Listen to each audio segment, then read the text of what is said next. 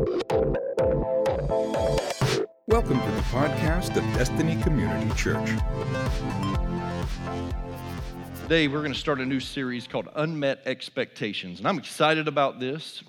I'm excited about preaching today. I am. I'm excited about what God is going to do today and throughout this series. We hot off the trail of our Sabbath, and Sabbath was a little different, but it was so rewarding with the couples and the families that we interviewed up on the stage. Last weekend, I was up in Tennessee, and Pastor Andrew did a great job of filling in last week and just preached a great word. I'm so thankful for Church Online that we were able to watch it, or they watched it. I listened coming down the road. I may have glanced over it a few times, but it was a great and powerful sermon, great day, and great worship that took place. But today we start this new series, Unmet Expectations. And I'm believing God to do some great things in our lives. How many of you are expecting God to do some great things in our lives through this series? Amen? Amen. That's weak. That's very weak, but I'm going to preach anyway. How about that? Amen? There are fewer things in life that are more disappointing than when you order a beverage at a restaurant and then you take that first sip only to realize that it's not what you ordered. You ever had that happen to you? You know, you ordered Sprite, but they got confused on the tray and they handed you water, and you take that first sip and it's not what you expect. It's not that you don't like water, it's just that you were expecting Sprite. Or maybe you ordered that Dr. Pepper, but instead of Dr. Pepper, they brought you Diet Coke.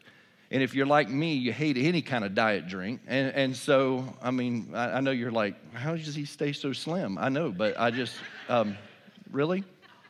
That's where you want to wake up? Thanks, church. You order sweet tea, but you know, they commit that unpardonable sin. They bring you unsweet tea, you know. All of you raised in the South, you know exactly what I'm talking about. And the disappointment in that first sip, it is nearly paralyzing sometimes. And some of you, I know I see this happen. Some of you have nearly lost your religion at a waiter because they gave you the wrong drink.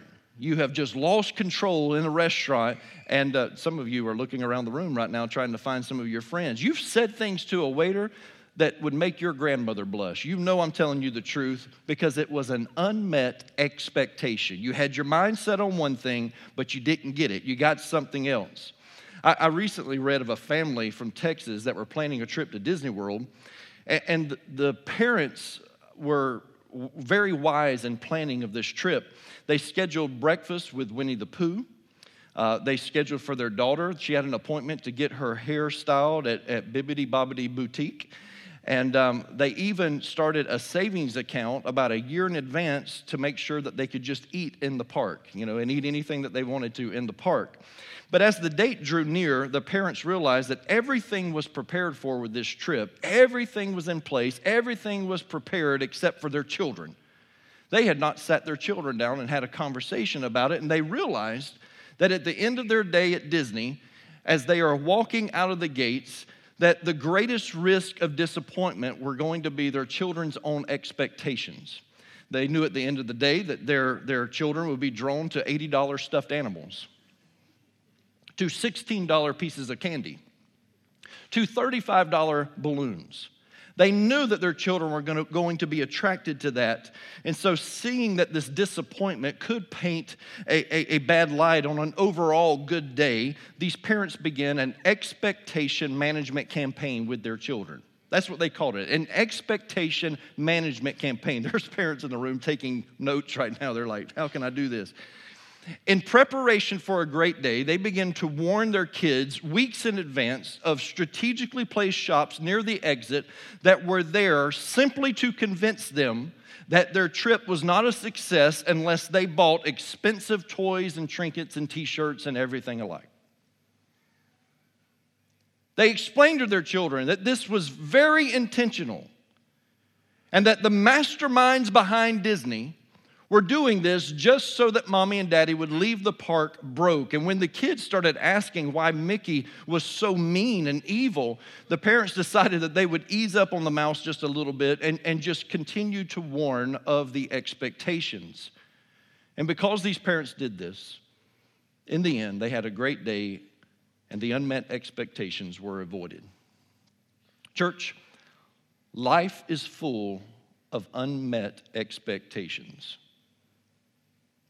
Every one of us, we have to face unmet expectations.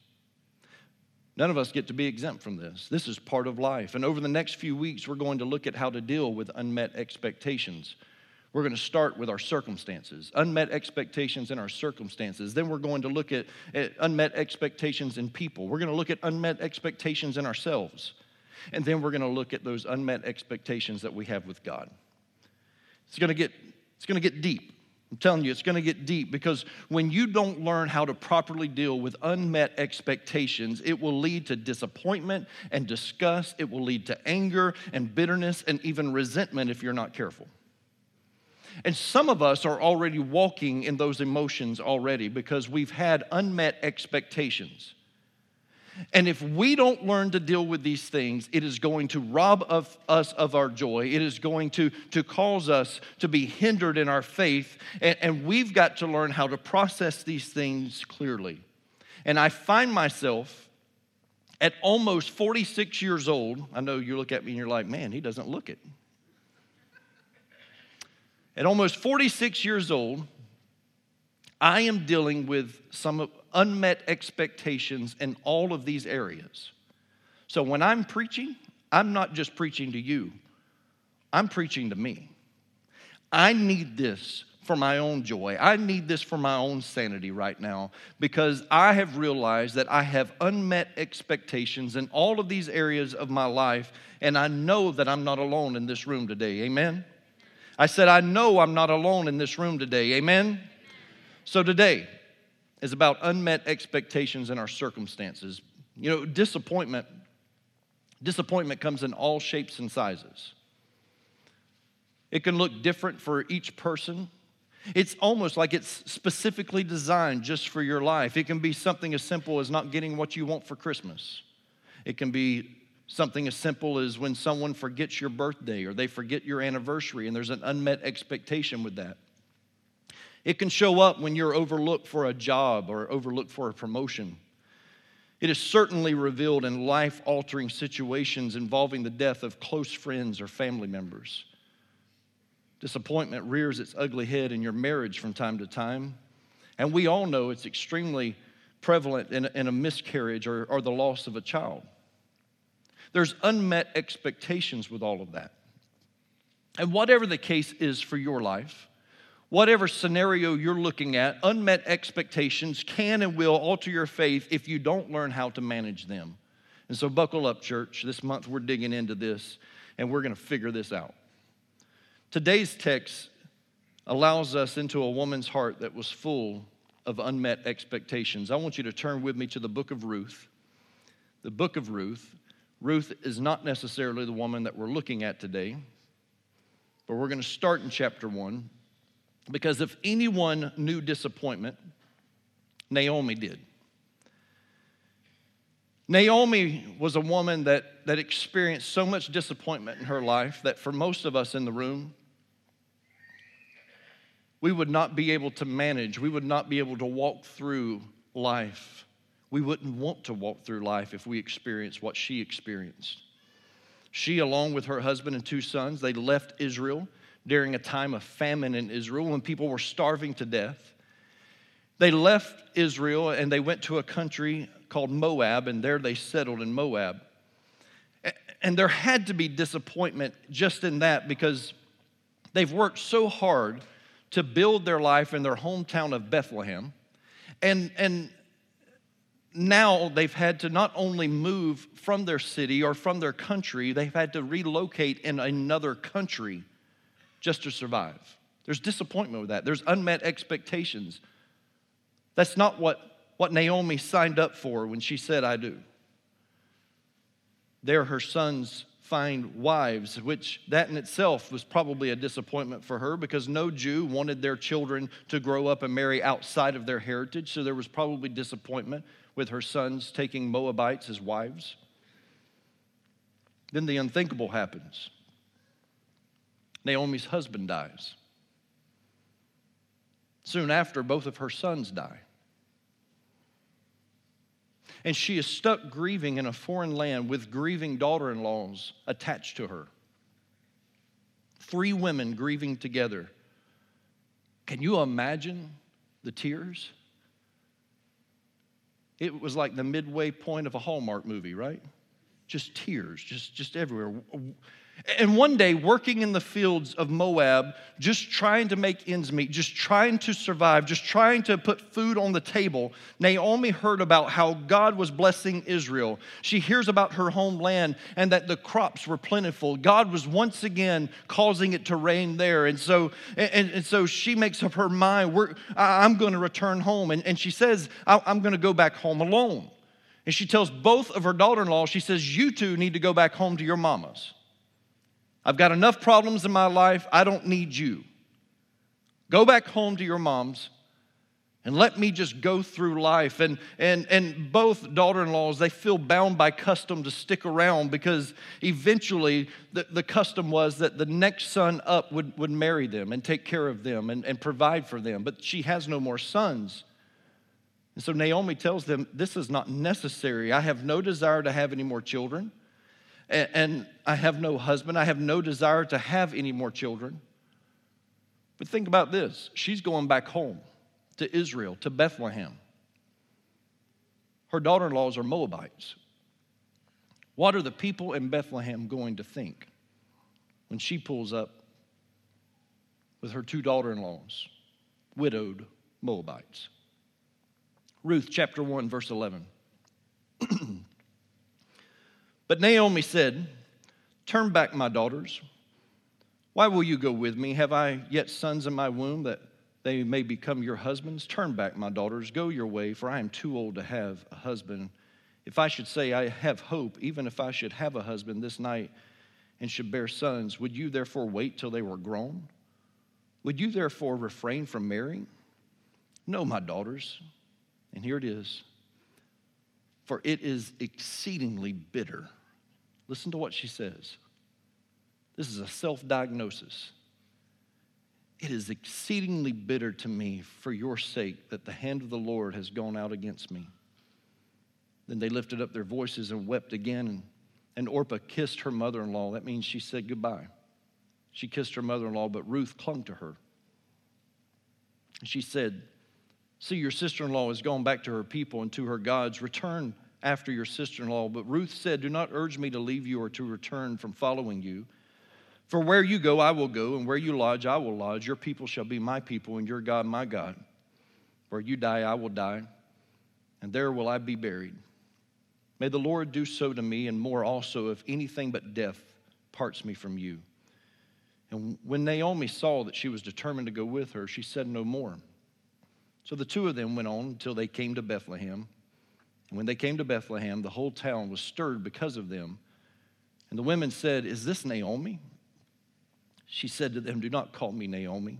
Call me Mara, for the Almighty has dealt very bitterly with me.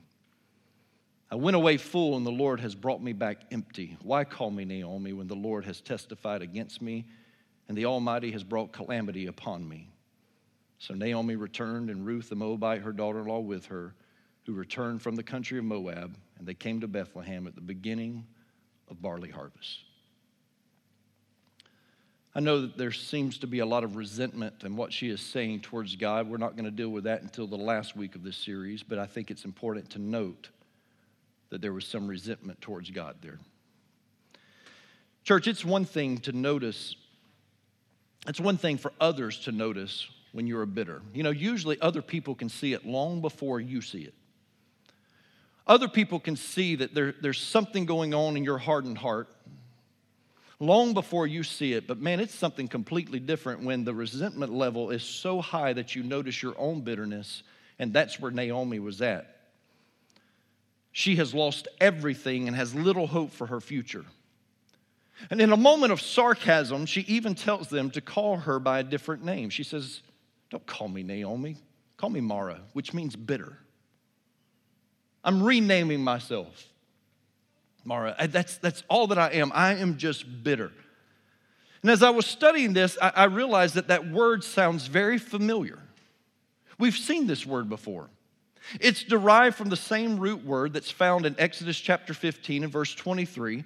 If you'll remember, the Israelites were on a 3-day journey right after they had crossed the Red Sea. Now they're on a 3-day journey without any water, without any fresh water to drink.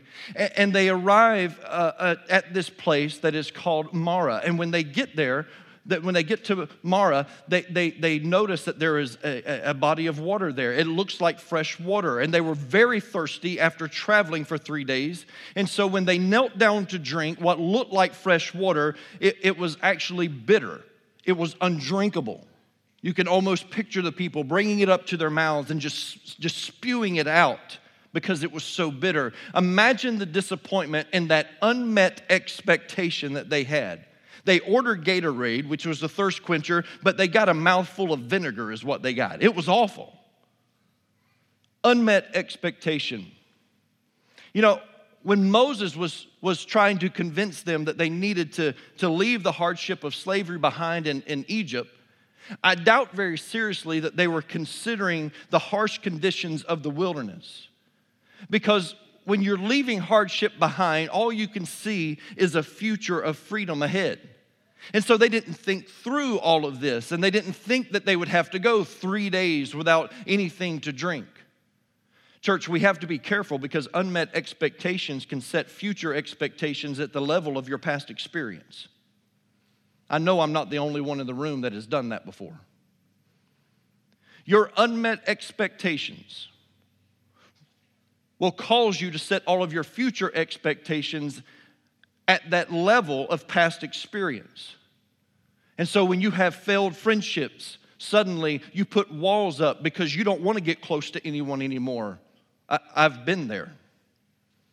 I was so hurt in a church split one time. I was so hurt. Mandy and I were so hurt that we put walls up and we would not allow anyone else to come into our lives. I'm telling you, the people that you see today that we just build our lives on relationships, that is not who we were after we walked through that hurt. God had to do something in our lives, but the problem with us, the problem that we had to walk through was because we were basing everything else that was going to happen, every expectation that we had out of people on past hurt and past experiences. And the enemy will use that to steal the joy out of your life. The enemy will use that to keep you from allowing relationships into your life that are godly, divine appointed relationships. And we've got to be careful that we don't allow the past to dictate where we're going in the future. With the people, the places, and the things that God wants to use to bless your life with. It will cause you to miss out on the supernatural hand of God if you have that unholy hope that has just ruined your mentality of faith. Faith in God and faith in people, faith in circumstances. At Marah, God directed Moses. After hearing the grumbling of the people, God directed Moses to throw a tree into the water. And when he did, some versions say a stick, some versions say a log, some say a tree. But when he took that piece of wood and he threw it into the water became sweet, is what the Bible said. It was now drinkable for them. They went from drinking vinegar to sweet tea overnight, just like that. Somebody say glory to God. I talk like I drink sweet tea. I haven't had sweet tea in 13 years. That's how I stay so trim. I've told you. It's just, church, I want you to think about this. He took a piece of wood and he threw it into the circumstance. The cross of Christ has the ability to take a discouraged, bitter life and make it sweet again. Sometimes we got to take that piece of wood, we got to take the cross, and we've got to throw it right back into the middle of our circumstances. And when we do, we will allow the Holy Spirit to begin making us sweet again. Don't let the enemy convince you that your life is always going to suck when your Savior still saves. Amen? I forgot our kids were in the room. Glory to God. Now, the next place that they would set up camp would have 12 springs of fresh water surrounded by 70 palm trees for shade. They just had to hold on. Naomi was bitter. But God put someone in her life that would change the outcome of her destiny. God put them in Israel, near Bethlehem, at just the right moment. Verse 22 says it was at the beginning of barley season. There's a reason why that detail is included in your Bible. It was at the beginning of barley season. This would give her daughter-in-law, Ruth, an opportunity to work in the barley fields. She would stand back and she would get what others were not picking up. There she would catch the attention of the field owner by the name of Boaz. And Boaz would go out of his way to protect her, saying, don't you go to another field. I've got you covered here. He made sure that there was extra barley left behind so that she could pick it up. Man, when you're trying to win a woman's heart, Boaz was no dummy. Eventually, he would marry Naomi's widowed daughter-in-law. He would marry Ruth. And like a good man, he doesn't kick Naomi to the curb, no. He sees Ruth's responsibility to Naomi as his own. He is willing to provide for and invest in his wife's dead husband's mother. Man, you talking about a story of redemption? It's why he's referred to as the kinsman redeemer. Listen to Ruth chapter 4, verses 13 through 17, because this story does have a happy ending. Listen to this, verse 13. So Boaz took Ruth, and she became his wife, and he went into her, and the Lord gave her a conception, and she bore a son. Then the women said to Naomi, listen, these are the same women that she looked at and said, you call me Mara, you call me bitter. Then the women said to Naomi, blessed be the Lord, who has not left you this day without a redeemer, and may his name be renowned in Israel. He shall be to you a restorer of life and a nourisher of your old age, for your daughter-in-law who loves you, who is more to you than 7 sons, has given birth to him. Don't miss that. Said this woman, this girl, this daughter-in-law of yours, this widowed daughter-in-law, she was better than 7 sons. But for all of the moms in the room that have sons and daughters, you know that the daughters always take care of you better than the sons. We know that. My mom had 4 boys, bless her heart. But verse 16, then Naomi took the child and laid him on her lap and became his nurse. She gets to be Granny, Mimi, Gaga. Mandy's on this kick right now trying to figure out what our grandkids are going to call us one day. She said, they can call you Pops and me Lolly. I went, that ain't happening. Lollipops? Nope, that ain't happening. Then Naomi took the child and laid him on her lap and became his nurse. And the women of the neighborhood gave him a name, saying, a son has been born to Naomi. Don't miss this, church. A son has been born to Naomi. They named him Obed. And here's the kicker. You ready? He was the father of Jesse, the father of David, the greatest king that Israel would ever see. Naomi had ties to him. When her entire life felt like it had fallen apart, when she was in the darkest moment of her life, God sends a kinsman redeemer that takes her as part of his family, lets her become a grandmother to his child. And he would be the grandfather of David. And if you follow the bloodline there, if you go to the first chapter of Matthew, you will quickly realize that the Messiah comes through that bloodline. The birth of Jesus comes through that bloodline. God sent a redeemer into Naomi's life, someone that could take the unmet expectations and turn them around for good. And church, we have a redeemer that we serve. Amen? I said, we have a redeemer. Not one tear that we cry is in vain. Not one hurt goes unnoticed. Matter of fact, the Bible says that he bottles up our tears. He's got every one of them accounted for. And in due season, he will take those tears and he will water the harvest. And you will reap a harvest. You will see God's hand work and provide for your life. In Jesus' name, amen? Your disappointment just might be his very appointment that He uses to redeem those unmet expectations. Unmet expectations, they happen to all of us.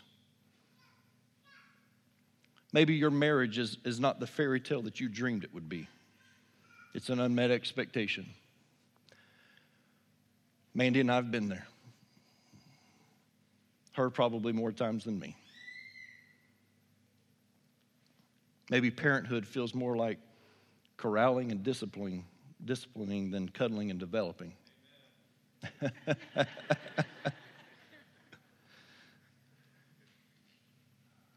Maybe your high school or college graduation did not seem like it was worth all of the hard work and all the years of dedication you put into it. It's an unmet expectation.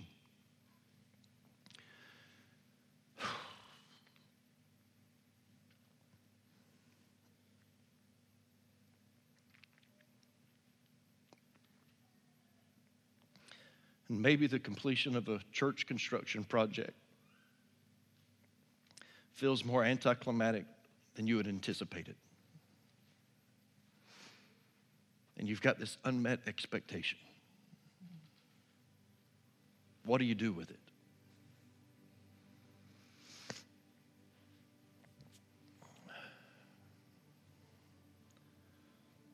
So I've been writing this book for the past 70 years. I've quit talking about it as much because it is taking a while. But I did realize through all of this that there's a new chapter. I had an outline of what all 9 chapters were going to look like in all 3 sections. If you know me, that's my mind. That's how it's structured. But there's got to be a chapter on COVID-19 and the effects of it. Me and my mom will probably be the only ones that ever read this book. She's the only one that will buy it. But I realize that the story's not over yet. Because it's never over as long as we have a Redeemer who lives.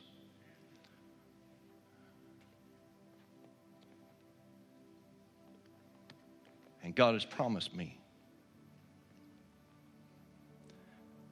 I see your unmet expectation. And I will redeem what was lost.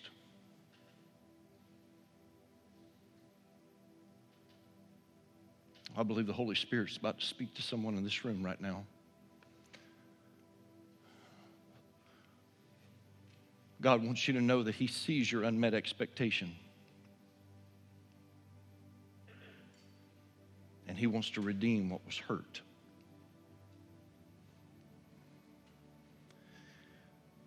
God sees your unmet expectation.